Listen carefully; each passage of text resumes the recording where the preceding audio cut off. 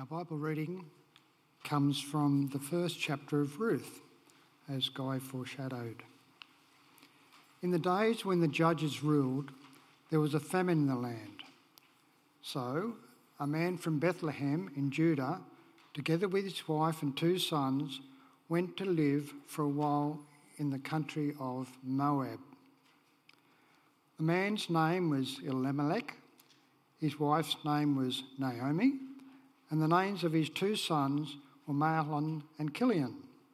They were Ephraimites from Bethlehem, Judea, and they went to Moab and lived there. Now Elimelech, Naomi's husband, died, and she was left with her 2 sons. They married Moabite women, one named Orpah and the other Ruth, and they had lived there about 10 years. But after that, both Mahlon and Chilion also died, and Naomi was left without her 2 sons and her husband. When Naomi heard in Moab that the Lord had come to the aid of his people providing food for them, she and her daughters-in-law prepared to return home from there. With her 2 daughters-in-law, she left the place where she had been living and set out on the road that would take them back to the land of Judah. Then Naomi said to her 2 daughters-in-law, "Go back, each of you, to your mother's home. May the Lord show you kindness as you have shown kindness to your dead husbands and to me. May the Lord grant that each of you will find rest in the home of another husband." Then she kissed them goodbye, and they wept aloud and said to her, "We will go back with you to your people." But Naomi said, "Return home, my daughters. Why would you come with me? Am I going to have any more sons who could become your husbands? Return home, my daughters. I'm too old to have another husband. And even if I thought there was still hope for me, even if I had a husband tonight and then gave birth to sons, would you wait until they grew up? Would you remain unmarried to them? No, my daughters. It is more bitter for me than for you, because the Lord's hand has turned against me." At this they wept aloud. Then Orpah kissed her mother-in-law goodbye, but Ruth clung to her. "Look," said Naomi, "your sister-in-law is going back to her people and her gods. Go back with her." And the famous 16th verse. But Ruth replied, "Don't urge me to leave you or to turn back from you. Where you go, I will go, and where you stay, I will stay. Your people will be my people, and your God, my God. Where you die, I will die, and there I will be buried. May the Lord deal with me, be it ever so severely, if even death separates you and me." When Naomi realised that Ruth was determined to go with her, she stopped urging her. So the 2 women went on until they came to Bethlehem. And when they arrived in Bethlehem, the whole town was stirred because of them. And the woman exclaimed, "Can this be Naomi?" "Don't call me Naomi," she told them. "Call me Mara, because the Lord Almighty has made my life very bitter. I went away full, but the Lord has brought me back empty. Why call me Naomi? The Lord has afflicted me. The Almighty has brought misfortune upon me." So Naomi returned from Moab, accompanied by Ruth the Moabite, her daughter-in-law, arriving in Bethlehem as the barley harvest was beginning. Thank you, John, for a beautifully read passage of Scripture. Heavenly Father, as we now ponder upon that and the implications for our lives, we pray, dear God, that people would not hear my voice, but they would hear your voice, the voice of the Holy Spirit speaking from the Word of God to transform our lives. So in Jesus' name, that's what we're listening for. Amen. So I do want to talk to you today about better together in pilgrimage through life. in pilgrimage through life. So what does it take to be on a lifelong journey with someone? What does it take? We'll look at the who, the where, and the what of the relational pilgrimage. Now, the scene is set here before the kings of Israel were appointed. They started to be appointed in 1076 BC, so this is the period before that. This is the period when the Bible says the judges. I'm not sure if Judge Judy is in there, but I doubt that. The judges were individuals raised up by God, empowered by God's Spirit to lead Israel at particular times. So we see in the book of, you guessed it, the book of Judges, that there are successes of these individuals raised up by God, often in deliverance, often in military combat, but they lead Israel for a time. Most importantly here, because God was teaching them that ultimately God is the leader of Israel, and that he would raise up what is necessary to lead his people. God asked them not to appoint kings, but they did, and they suffered the consequences. But this is in this period here, somewhere prior to 1076 BC, of course, when King Saul became the first king of Israel. So we have our focus today on one Israelite family from the town of, did you get it? Bethlehem. From the town of Bethlehem, where we see that Naomi, her husband Elimelech, and their two sons Mahlon and Chilion, and their respective wives Ruth and Orpah. Now, famine, look, if you want to have a look at that, just to get the context here, look at verse 1. In the days when the judges ruled, there was a famine in the land. And a man from Bethlehem in Judah, together with his wife and sons, went down to the country of Moab. And I'll show you a map of that, but there's also a map in the news about they went down to that country because there was food obviously there.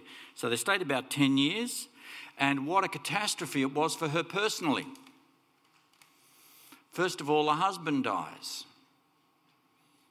Then both of her sons die. And you can imagine, she talks about she went away full and has come back empty. She's been absolutely smashed by life's circumstances. So there she finds herself down in the land of Moab, 10 years, lost a husband and successively lost both sons. We don't know the circumstances of what happened there. And there she finds herself with just the two daughters-in-law there left. But then they find, look at verse 6, that what's happened after a period of about 10 years, the drought has broken. When she heard in Moab that the Lord had come to the aid of his people by providing food for them, Naomi and her daughters-in-law prepared to return home from there. And then we see this story, this interplay of relationships where Ruth and her daughters-in-law negotiate whether they will all go back together or not. And so when we're better together in pilgrimage, we need to realise that this is predominantly, it's a relational journey where we choose to journey with somebody throughout the ups and the downs of their life. So they initially all set out together to go back to Bethlehem, back into Judah. But Naomi urges them. She tries her best to dissuade them. So look at verse 8. Naomi said to her daughters-in-law, "Go back, each of you, to your mother's home. May the Lord show kindness to you as you have shown kindness to your dead and to me." And in verse 14 again. And as they wept again, then Orpah kissed her mother-in-law goodbye, but Ruth clung to her. So there's this. She's imploring them to go to be back there, that she would journey back and just start again. And verse 10 says that it was a pretty tough space. Let's have a look at that. Said to them, "We'll go back with you and your people." But Naomi said, "Return home, my daughters. Why would you want to come with me? Am I going to have more sons?" And there she says to them, "Look, I have terrible prospects. I have been widowed here. My sons are dead here. I'm way beyond trying to bear more potential husbands for you. It's just ridiculous. I just want you to leave. So she has felt that the Lord's hand has turned against her. And yet these women are pretty keen to try to journey with her. Friends, there are times in life where we can suffer successive losses. The journey of pilgrimage with another person means that I'm going to be there. If you go through tremendous loss, I will stand with you. If you get broken by life circumstances, I'm going to be in that space with you. It's not going to be an easy space. When we pilgrimage with other people, when we journey together, know this, there will be many times where life's catastrophes will smash and collide into each of our lives. And so you can see here that Naomi is in a very tough space. She tries to talk to them about going back, but she is really in a tough situation. Her mood here is very depressed. Even if halfway through verse 12, even if I thought there was still hope for me. What a forlorn thing to say. Even if I had a husband tonight and then gave birth to sons, would you wait until they grew up? Would you remain unmarried for them? No, my daughters, it is more better for me than for you, because the Lord's hand has gone out against me. And so Orpah, of course, she decides to return. Look at verse 14. And at this they wept again. Then Orpah, not to be confused, the woman that runs the TV show and prints books, not that one, this one. Then Orpah kissed her mother-in-law goodbye, but Ruth clung to her. Was Orpah wrong?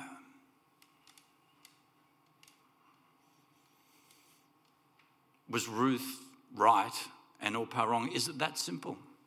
Is it that simple in life when we come to a divergence of being pilgrims together?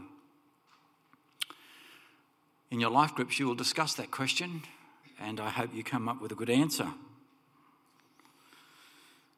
It seems to me that you can't journey with everyone you come across closely, that sometimes in life circumstances and choices need to be made.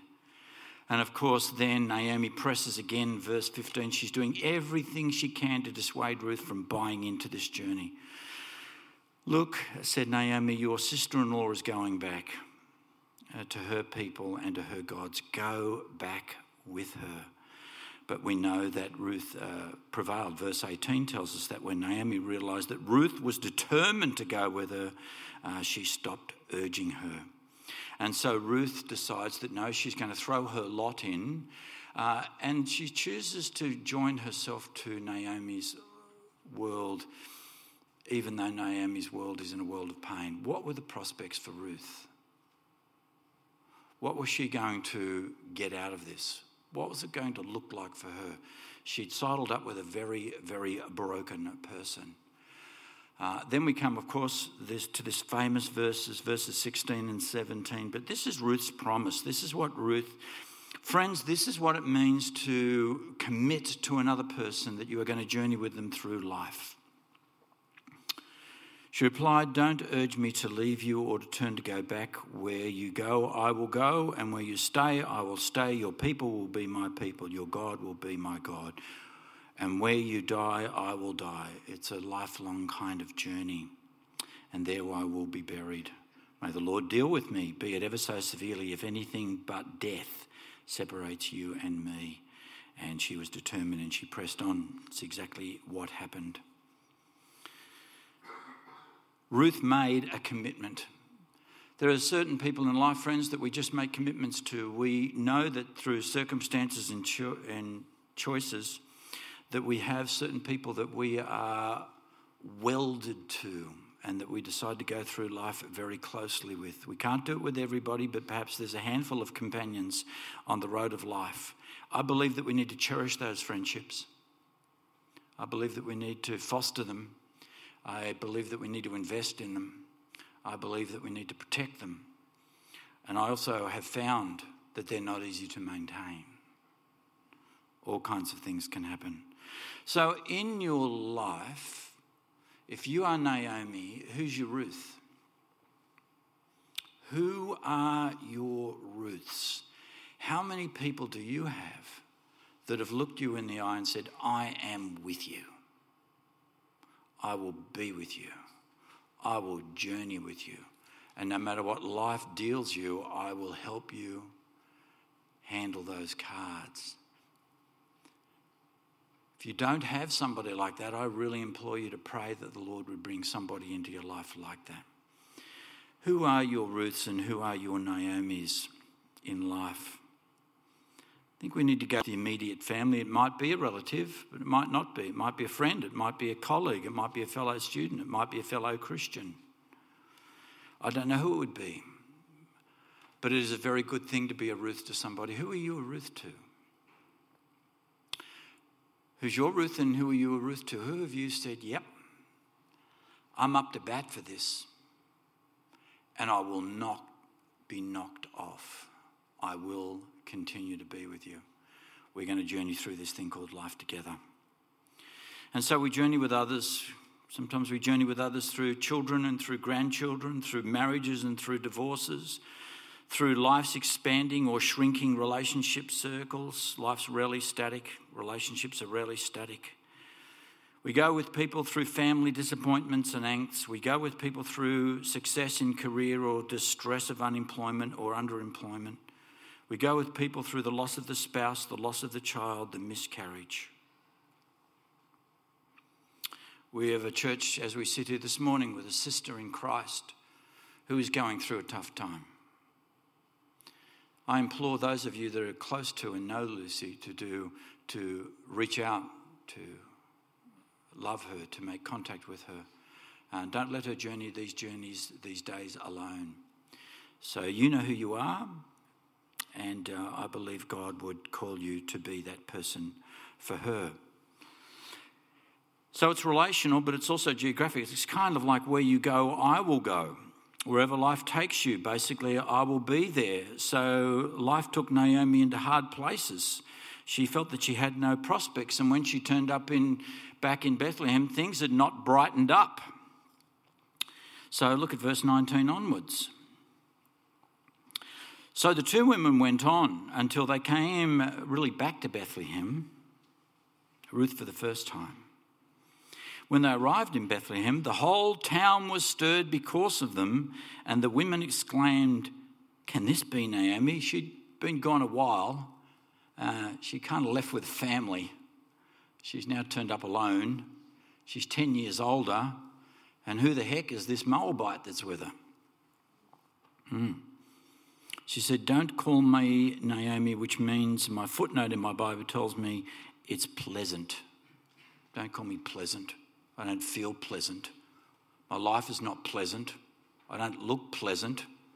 My circumstances are not pleasant. Don't call me pleasant. Don't call me Naomi. Call me Mara, bitter, because the Lord has made my life very bitter. I went away full, but the Lord has brought me back empty. Why call me Naomi? The Lord has afflicted me. The Almighty has brought misfortune upon me. And they returned, of course, in the season of the barley. And that was the journey that they went on. She went down, as you can see there, the Dead Sea, and how they went across and down into the land of Moab. And then they journeyed back into this place that we now find them. And then we have that verse yet again. So there we have it. Naomi returned to Bethlehem and Ruth was with her. Now, tough gig. Ruth had really signed up for a hard gig. She'd gone to a place that she'd probably never ever been to before, to live with the people that she never lived with before, to speak a language that she'd never spoken before, to eat food that she may not have eaten before, to be surrounded by a larger, perhaps, group of people in a village that she didn't know before. But Ruth's people became her people. Her town became Ruth's town. Naomi's language became her language. Naomi's family became literally her family. Naomi's culture became her culture. Now, who remembers, without looking at the Bible, the name of Naomi's husband?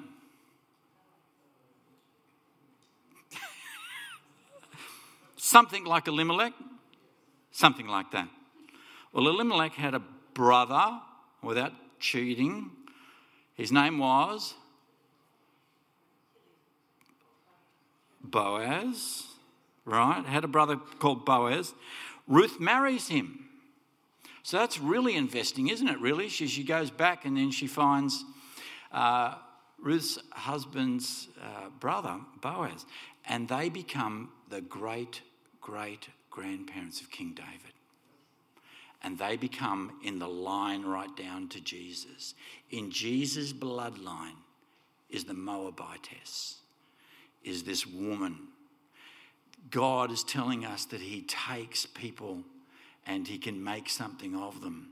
And so even in Jesus' line, not all the way down, of course, was it just Israelite people. Here's this Moabite people.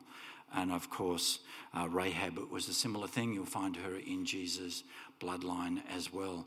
And so God is kind of saying to us that his plans and his salvation and his inclusion is going to be far bigger than Israel. So they went on to marry Boaz and became the great-great-grandparents of King David. She went, we journey with people through the upsides and the downsides, through the sea change, the tree change, the dislocation and the relocation. But friends, how hard is it to sometimes journey with people because life changes a lot? It used to be that we used to grow up and basically hang around the same suburb pretty much forever. How many people remember those days where Uncle and Auntie used to live around the corner? Remember those days? And you kind of went to school and you kind of lived in the same little spot, in the same little area. If you come from a country town, nothing's changed. It's pretty much the same as it is in every country town. You go there and kind of everybody is like, whoa, it's just like it was 20 or 30 years ago. It's kind of, but now we live in a highly mobile society where people move on an average at least every 7 years. At least every 7 years on average.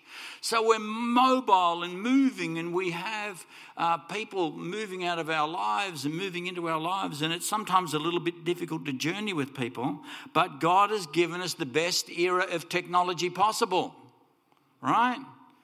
Our family is constantly Skyping Miami on about a 5-day-a-week basis to keep contact with Remington's dad. And so we reach out and we use these things, friends, where we can FaceTime them. How many people understand what FaceTiming is? I FaceTime. Oh, here's a crazy thing. I'm going to blow the time off the clock in a minute. But I don't know how this happened. But I was in bed one night and a FaceTime call came on my phone. And I didn't recognise the number at all, but I recognised the face that just turned up on my phone. It was Pastor Phil Pringle from the C3 Church down in Oxford Falls. He'd misdialed the number and I got Phil Pringle on my phone at about 11 o'clock on a Sunday night and he's going, hey, how you doing? He's mentioning some relative's name. I said, Pastor Phil, this is not who you think it is. This is Pastor Larry from the Epping Church of Christ. By the way, you're an awesome pastor, but I think we ought to hang up. We shouldn't FaceTime each other in these circumstances. That was the first time he FaceTimed me. There was a subsequent time. I think I blocked the number in the end. I don't know what I did. You can even FaceTime people. This is what happens when older people try technology out, isn't it? It doesn't always work. Yeah. We promised to walk the journey of faith. I spent a weekend away on my holidays with some mates.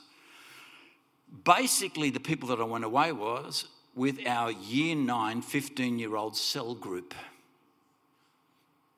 Our Year 9 cell group still goes away. We call it the boys' weekend away. Half of us are still walking in the faith. 2 of us are clergy. Another few of us are really serving well in our local churches. A few people have wandered off from the faith. And we've all had different life journeys, but we gather every year.